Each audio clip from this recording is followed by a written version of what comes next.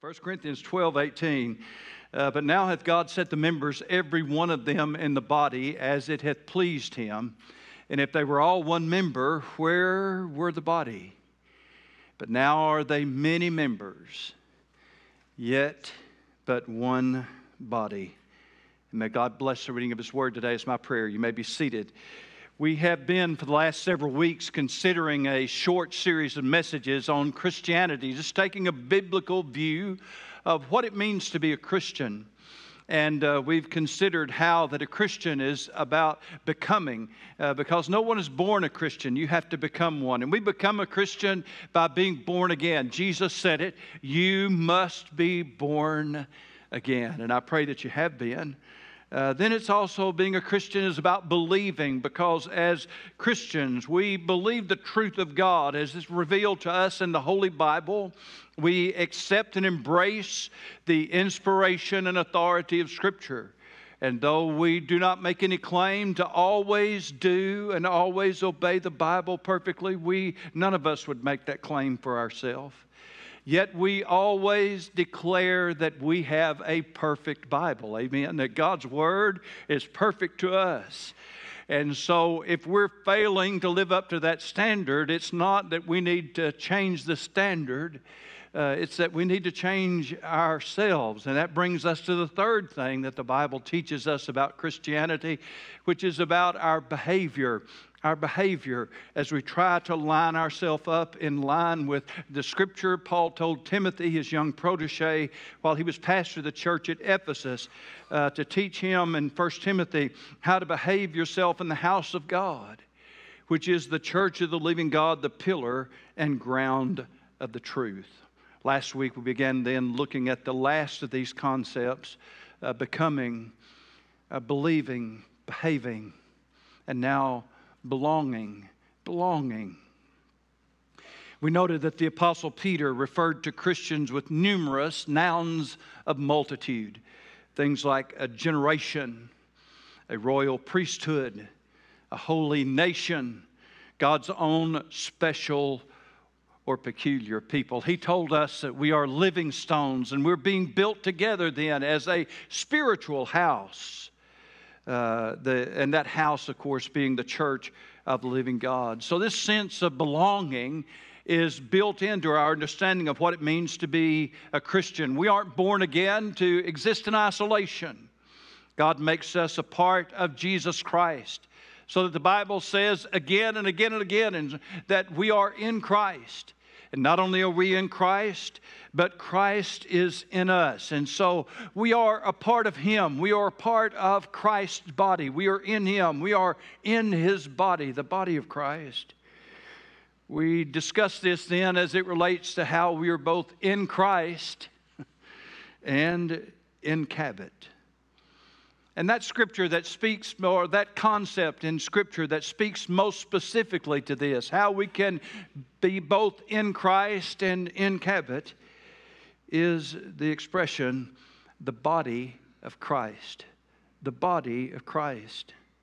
We see this in our text today in 1 Corinthians chapter 12. Where Paul was talking to the church at Corinth and also to all believers in all places, because he put a very large audience in mind when he addressed that book. So it's not just those believers in Corinth, but all those in every place who call upon the name of the Lord. So that includes all of us too. You see, of course, he had a broad audience in mind of believers. And he would write to them about this great principle of the body of Christ. He would use the illustration of the human body. The body is one and has many members. We have arms and fingers and legs and toes, and we've all got mouths and know how to use them. Amen. I tell you, we've got ears and eyes, and we've got all kinds of parts, members of the body. And all of those bodies, all those members do not have the same function. And so he addresses how that we have different giftedness or different state of giftedness in all of our lives, and yet God has made us all a part of Jesus Christ. He would bring the same concept to Rome in Romans chapter 12 and verse 4.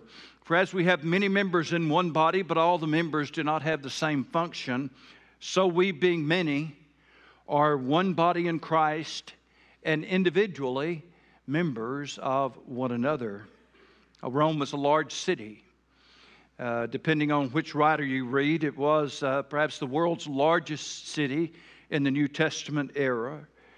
And so with a population nearing 1 million people, there was more than one church in Rome. There were numerous. Most of them were probably house churches. And many of his letters then would begin with a reference to a specific church. But in Rome, he said to all those who are in Rome, beloved of God, called to be saints. He was writing in anticipation of his visit there. He had never been there, as far as we know. He was not a member of any church there. And yet he says, we, being many, are one body in Christ and individually members of one another. Thus establishing for us a concept of being one body in Christ, though they were separated by distance, though they were separated by experience, they'd never met each other. Yet they were one body in Christ and members of one another. And we can express this very simply for us today. If you're in Christ and I'm in Christ, if you are a member of Christ and I'm a member of Christ, if you're in His body and I'm in His body, then we're also connected to one another spiritually. And that's exactly what Paul establishes for us in Romans chapter 12. That spiritual connection, the same one that Simon Peter made when he described us as a holy nation and God's own special people. There's another passage in Ephesians. So we got 3 then of Paul's letters that I've brought up this morning that talk about the same thing. Ephesians 3:3. How that by revelation He made known to me the mystery. And that mystery He's already identified, and He says that, as I have briefly written already, by which when you read, you may understand my knowledge in the mystery of Christ. Now that mystery, he goes on and describes, that in other ages was not made to known to the sons of men, as it has now been revealed by the Spirit to His holy apostles and prophets.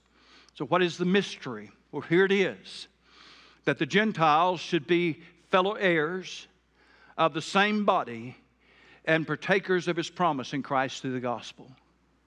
You see, it was not a mystery hidden, not revealed in the Old Testament that Gentiles could be saved. The Old Testament is full of references to Gentiles that were saved. Ruth comes quickly to mind. Rahab comes quickly to mind. Those both ended up in the lineage of Jesus Christ. And so it was not a mystery that Gentiles could be saved. Of course they could be saved. How were they saved? The same way that Jews were saved, by looking forward to and believing on the coming Messiah of Israel.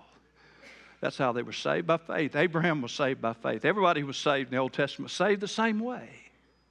So it wasn't that there was some mystery about Gentiles being saved. What was a mystery? And it was a big one. Was that under the new covenant through Jesus Christ, that Gentiles would be brought in as equal participants with the Jews. That was the mystery. God hadn't revealed that. Oh, it was quite the story about how God revealed it. I wish I had time to go into it all this morning. I'll just remind you of that whole story about Simon Peter and Cornelius. You remember that, Acts chapter 10? Going to see that Gentile, crossing into his home, eating with them, sharing the gospel with them, seeing them then baptized, filled with the Spirit of God. Oh, it was a wonderful story. But then there was, even after that, there was so much discussion and so many things that had to be spelled out. And so this was a mystery. It had not been revealed in the past that the Gentiles would be fellow heirs, joint heirs with the Jews, and that we would be of the same body. That we would be in Christ, along with the Jewish believers, that we would be a part of Him, a part of His body, and therefore a joint participant or a joint partaker of His promises. All 3 of these realities are spoken of as being ours in Christ, that is, fellow heirs of the same body and partakers of His promise in Christ and by the gospel. He did not say it's in the church and by baptism. He said it's in Christ by the gospel. And so he has identified very clearly for us then that being a part of the body of Christ, being a participant in all of this, and all of these blessings, fellow heirs of the same body and partakers of His promise, which would relate specifically to the ministry of the Holy Spirit, the preeminent promise of the New Testament, that Jews and Gentiles would be one in this one body. 1 Corinthians 12 and 12 we looked at last week. For as the body is one and has many members, but all the members of that one body being many are one body, so also is Christ. For by one Spirit we were all baptized into one body, whether Jews or Greeks, whether slaves or free, and have all been made to drink into one Spirit. Please notice again, the Bible does not speak of being baptized into water, but being baptized into the one body of Jesus Christ. And He tells us that the Spirit of the God is the one who does it. He immerses us, places us, puts us into Jesus Christ.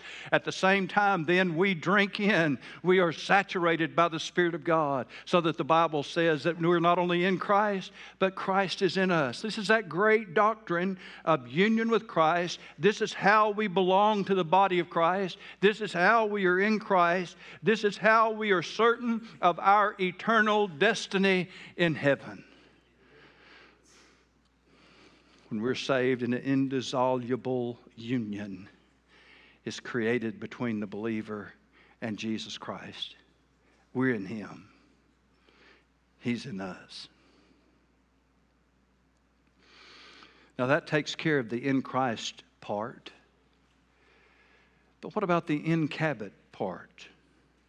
And as we keep reading then in Paul's discussion in 1 Corinthians 12, we come to these words we saw in our text in verse 27. Now you are the body of Christ and members individual. You are the body of Christ. Now you in English can be both singular and plural. Context determines whether you is singular or plural. But in Greek, it was not left to context. There were different words and different formations of words, and this was a word that is a plural. It could literally be read with good Southern English, you all. You all. That's a very accurate translation of that. Now, you all. And so are the body of Christ and members individually. There is no doubt that Paul referred to that specific local church at Corinth as the body of Christ.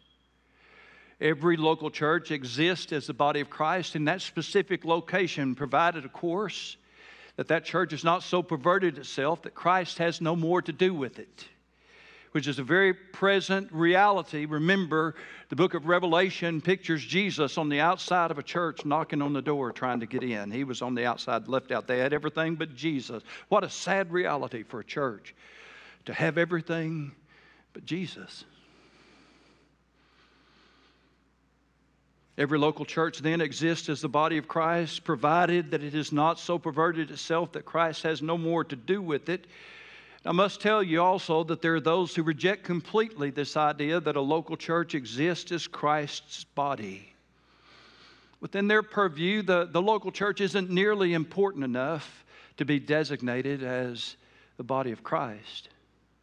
They see a vast host of believers, maybe the body of Christ in Cabot or the body of Christ in Arkansas, the body of Christ in the world, and they've made such a broad interpretation of this that they don't see the local church as that important, and I beg to differ.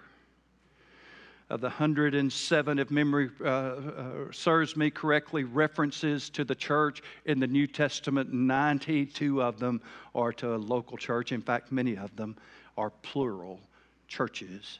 Churches, obviously, to local churches. At the end of the New Testament era, Jesus spoke through John as he picked up his prophetic pen and wrote that magnificent book of Revelation. It begins with letters that Jesus Christ wrote to 7 churches. Churches in Asia, modern Turkey, Each one of those churches existed. And to every one of them, Jesus said, I know your works. Before that, he pictured himself in Revelation chapter 1 as moving among the lampstand. And they asked him, what is this lampstand with the tiara, with the seven lampstands going forward? And Jesus moving among it. What was that exactly? And they told him, well, these are the churches. These are the churches. The stars in his right hand were the messengers of the churches. To those who would minimize or take away from the importance or significance of the local church, I just tell them they need to keep reading the New Testament. The local church is very obviously God's plan. And it exists and it's tied to locations. It is because we are tied to locations. It'd be one thing if we were all spirituals. We're not. We have a spirit, but we're not in the spirit. We're in the body. And so we need a physical place that we can identify with. And God gave us one. Jesus started one while he was here. You say, well, how many was there? It was only one. There could be only one. Why? Because Jesus was in a physical body. Where was the church when Jesus was here? It was wherever he was. Wherever they gathered together. Things would change. And he told them that. And again, I don't have time to go into all of that this morning. Jesus did promise us, though, in Matthew chapter 18 and verse 20, that where 2 or 3 of you are gathered together in my name, there am I in the midst of them. And I would remind you, in Matthew 18, the context is the subject of settling disputes in the church. I know it's hard to believe that people would ever get crossways in a church. I know that's hard to believe or hard to imagine. But, if a brother offends you, Jesus told you exactly what to do. Go to him and tell it to him alone. What a novel concept. According to Jesus Christ, if your brother upsets you, go to him, or sister, go to him and tell him face to face alone. Why, we can't even put it on Facebook. Y'all hadn't read Matthew 18 lately, I don't think. If we're still having problems, then we go and get 2 or 3 more. And if that doesn't work, we do what? We tell it to the church. And it was right there in that passage that Jesus said in Matthew 18, where 2 or 3 of you are gathered together in the midst, there will I be in the midst of them. Jesus promised, you see, to be with his churches. Obviously, the local church has a huge part to play in God's kingdom agenda. So when we're talking about Christians as a people who belong, and we speak of these 2 locations where we belong, we are both in Christ and in Cabot. And when we are talking about being in Cabot, we are talking about the local church. That's what we have, a local body of believers committed to one another, operating under the headship of Jesus Christ, identified by its beliefs and practices, existing for the goal of making disciples, and therefore expanding the kingdom of Christ. So if we are in Christ because we believed on him and we are spiritually immersed into him so that we are in him and he is in us, and how does that play out for us in Cabot? 1 Corinthians 12:18 in our text says, God had set the members, every one of them, in the body as it pleased him. And then in verse 28, God had set some in the church, first apostles, secondarily prophets, teachers, after that miracles and gifts of healing, governments, diversities of tongue. God has set the members in the body. God has set some in the church. And since where before he was talking about our union with Christ earlier and talking about our spiritual giftedness and how God has gifted us and he's united us with Jesus Christ and we're in him and he's in us through the Spirit, now he's made that application to the local church. And as he does, he tells us very quickly that God sets some in the church. So I can tell you this morning then by the authority of 1 Corinthians 12:28, that God, the Holy Spirit, works and moves in the lives of his people to set us in that local church body where He wants us to be. That though a lot of things, a lot of factors may figure into this, ultimately, we are a people who seek the leadership and guidance of the Holy Spirit. And God sets us in the church just as He pleases. Now, if we're asking about how this all plays out in a realistic way, well, we'd go to Acts chapter 2 and verse 41. First of all, then those that gladly received His word were baptized, and that day about 3,000 souls were added to them. Who is the them? Verse 47, praising God and having favor with all the people, and the Lord added to the church daily those who were being saved. People were saved, baptized, and added to the church. We still see that going on a lot. Not nearly as much as we'd like. I can do it every Sunday for a while, but sooner or later, I kind of felt a little out of place today. I wasn't starting out the service in the baptistry. I like that. I like seeing people saved and baptized and added to the church. Now, if we're not careful, we'll get the idea that people are baptized into the church, but if that were the case, you'd have to be baptized at every church you ever joined. And would be baptized into. That's not the case. But it is a normal way that this thing plays out. That's what Jesus told us to do, was to make disciples, baptize them, and teach them all things whatsoever I've commanded to you. So that task of making disciples involves then people being saved and baptized and added to the church. Most everyone here this morning has at some point in your life been saved and baptized, and you were probably added then to a church. You may still be at that very church. I remember a while back we had a man, he's sitting right over there as a matter of fact, who joined our church, and he said he'd been at the same church for his whole life. And this is only the second church he'd ever belonged to. That's not the experience of a lot of people, but it is the experience of some. You can be saved right here, spend your whole life right here at Faith Baptist Church. You may never belong to another church, or you may move, or something may happen. God may need you somewhere else. Something may happen, and then you would have to change churches. And so we have then Romans chapter 16 to tell us about that.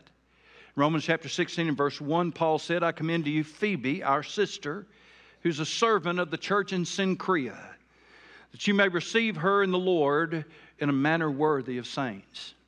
Receive her in the Lord in a manner worthy of saints, and assist her in whatever business she has need of you, for indeed she has been a helper of many, and of myself also. You receive her in the Lord. It's what we call a letter of commendation.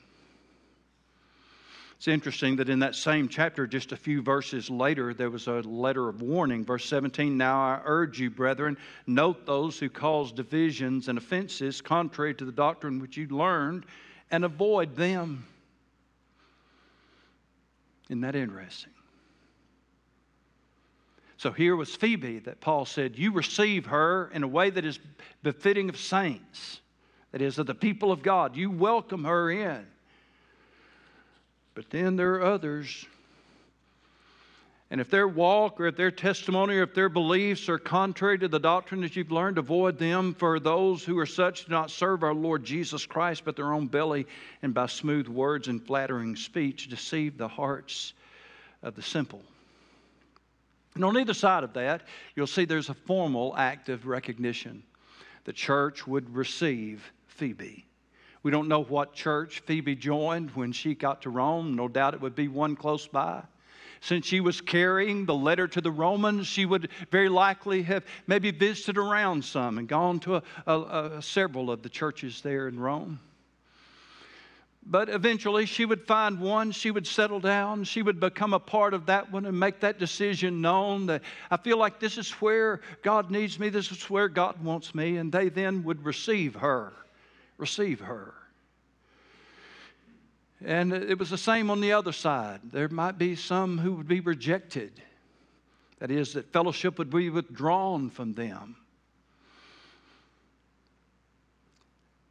So as in many other things then, when we look at this concept of belonging as it applies to a local church, we see it play out through baptism when people are saved, baptized, and added to the church. But we also see it play out where people are led then to a church. Maybe they've moved there. Maybe something has happened. Whatever, they feel led there, and they make that known. And then when their testimony is in evidence, we see that they're saved, that they have been baptized in a church of like faith and order, then they can be received. And they are to be received. How does the Lord do that?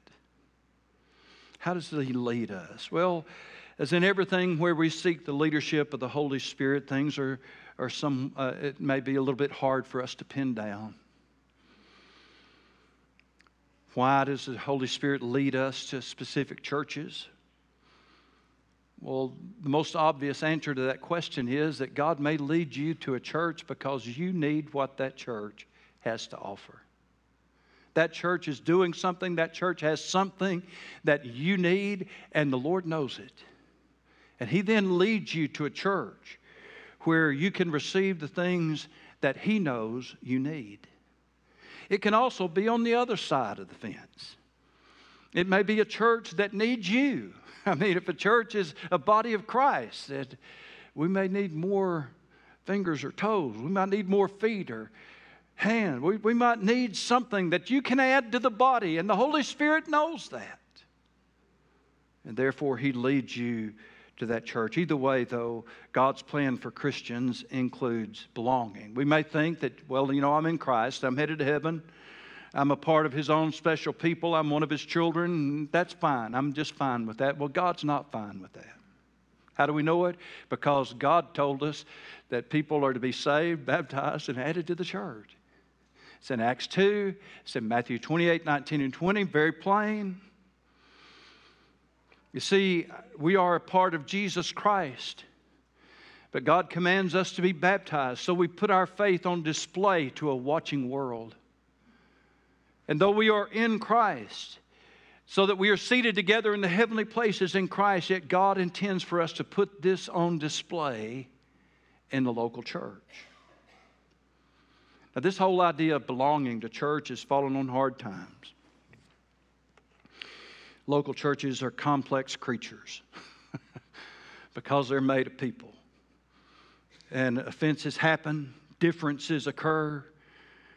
Sometimes, you come to church on Sunday and you bump into somebody that just got up on the wrong side of the bed. I mean, that's just the way it is. And they might be rude to you. And we can be rude about some of the most absurdly ridiculous things sometimes. And churches can be messy. That's true. I used to talk about something that irritates me personally, is that it sounds like fingernails on a chalkboard. All of you people my age and older remember that sound. All of you younger people I know have never heard it, so you can't possibly understand how irritating and grating that can be for somebody to rake their fingernails across a chalkboard. There's something that is kind of irritating to me when I hear people say it all the time these days. It seems like every time I turn around, I hear somebody else saying, well, I'm a Christian, but they say, I just don't want to be a part of organized religion. They want to say that. Oh, it sounds kind of sanctimonious, I guess,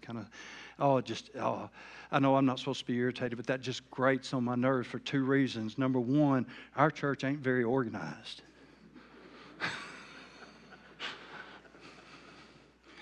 And number two, a church is not a religion. We are not a religion. We are a body. That makes us an organism. And we work together as we follow the leadership of the Holy Spirit. And yes, it does get a little complicated sometimes. It does. Churches can be messy, but we're not supposed to give up on them. Not supposed to just say, well, I'm just done. Churches can also be sloppy. For many churches today, belonging means the same thing as attending. But it's two different things. Many of you may think that's what Faith Baptist is. It isn't. Attending is one thing. Belonging is something else. And I want to say this plainly today. First of all, if God isn't leading you to be a part of Faith Baptist Church, then you don't need to join here. If God isn't leading you here, you don't need to join here. You need to go find the church that He is leading you to join. Not just to say, well, I don't like this. Remember, God sets the members in the body just as He pleases.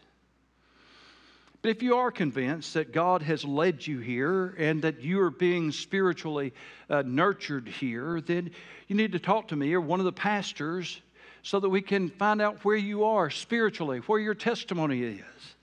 It may be that you've been saved, but you've never been baptized. It may be that you've been saved and baptized and you joined a church and maybe that's somewhere back in your childhood years, long, far, far away. And it's been many, many years then since you actually belonged to church. You've attended a bunch of them and you've attended this one, but you've never joined. Belonging to a church is more about attending. It involves that formal act of recognition, and that's important. You know, our relationship with Jesus Christ is compared to marriage, so I'm not really stretching when I bring this up. But it's possible, as you well know, for a man and woman to live together without being married. You know that. You know that. Very popular in today's culture, very common. But it's one thing for a man and woman to live together. It's another thing for a man and woman to be married. You see, being married involves a formal act of recognition, something that both the state and God recognizes.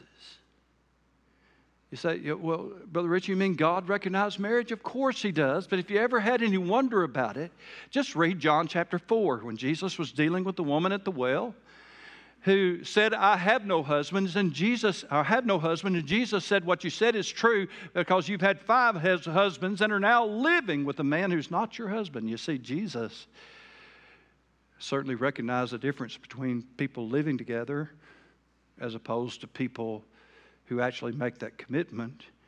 Now, don't you go away from here this morning mad at me because I got on to you because you're visiting the church and you say, well, that's just like we're living together. I thought about that. And so since I was afraid some of you might say it, I'd just go ahead and say it. No, I'm not meaning that there's something bad wrong with you attending a church. But I am saying to you that God intends for more. He intends for you to make a commitment to this church so that we can make a commitment to you.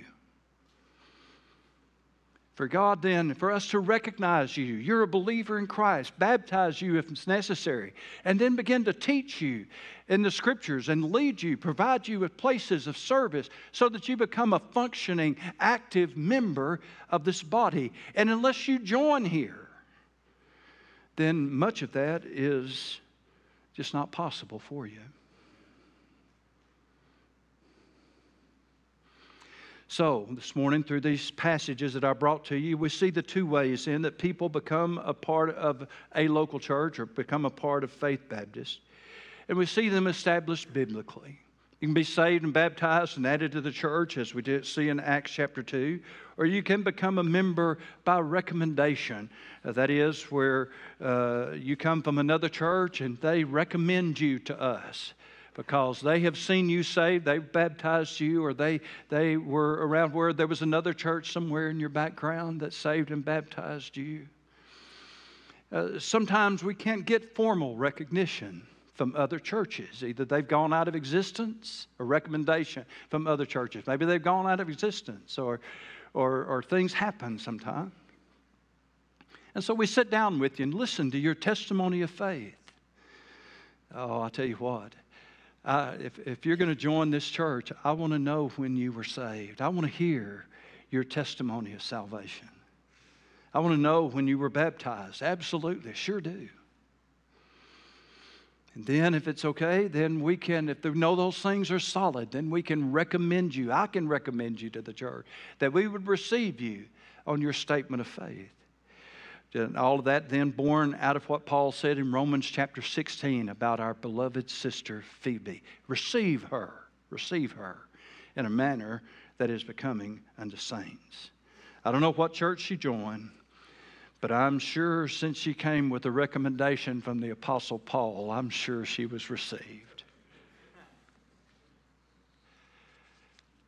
Baptism, salvation, baptism added to the church, of being recommended to the church. And we try to make the process as informal as possible. You've seen it play out again and again. Somebody comes, we talk to them, we listen to their testimony of salvation, when and where they were baptized. And then we announce that to you. This brother, this sister feels like the Lord is leading them to become a part of our church family. And if you're excited about that, you say amen. And then we go by and we shake hands. And by the way, that's important too. And I know that you've got reserved seating over at KFC. I know that. You're in a hurry. I know. But when somebody joins this church and you're a part of this church, then you need to welcome, receive that person. Tell them what your name is. You say, I won't remember. I know. We'll work on that. Receive them. Next week, we'll have another message on this belonging part. And in that message, we'll talk about the fellowship aspect of the local church. I'm just going to read this passage. It'll serve as our text next week in Ephesians chapter 3 and verse 9. And to make all men see what is the fellowship of the mystery. There's that mystery again. Which from the beginning of the world hath been hid in God, who created all things by Jesus Christ, to the intent that now unto the principalities and powers in heavenly places might be known by the church the manifold wisdom of God. Oh, what a great passage that is. And I look forward then to be able to talk about how belonging then includes the fellowship of the saints. But today, we want to wrap up by making this appeal. You may have been visiting our church, attending here for a long time. And I'm not singling you out today. I'm not calling you out. But if the Holy Spirit of God is leading you to make this church your church home, then I'd plead with you to do that. You can come forward in the invitation. You can come see me after church. You can grab up Brother Justin, Brother Shiloh. We'd love to talk to you, have a conversation.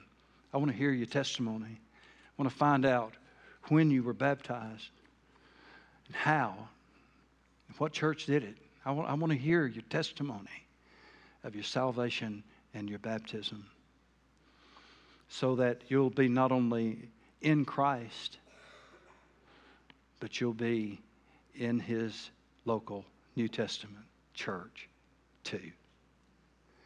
One more thing and I'm done. One of the most dangerous things that can ever happen to anybody is to be in the church without being in Christ.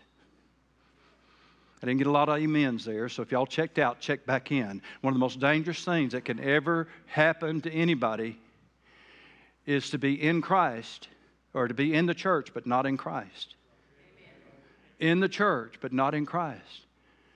Many an old evangelist used to go around this country preaching that there's people all over the world who are going to hell on a church letter, and that's the truth. They're in the church, they've joined the church, but they're not in Christ. Don't make that mistake. There's a difference. You see, you must be in Christ before you can be in the church. You must go through baptism before you can be in the church. Then once those things are set and settled, you need a church home. You need a church family.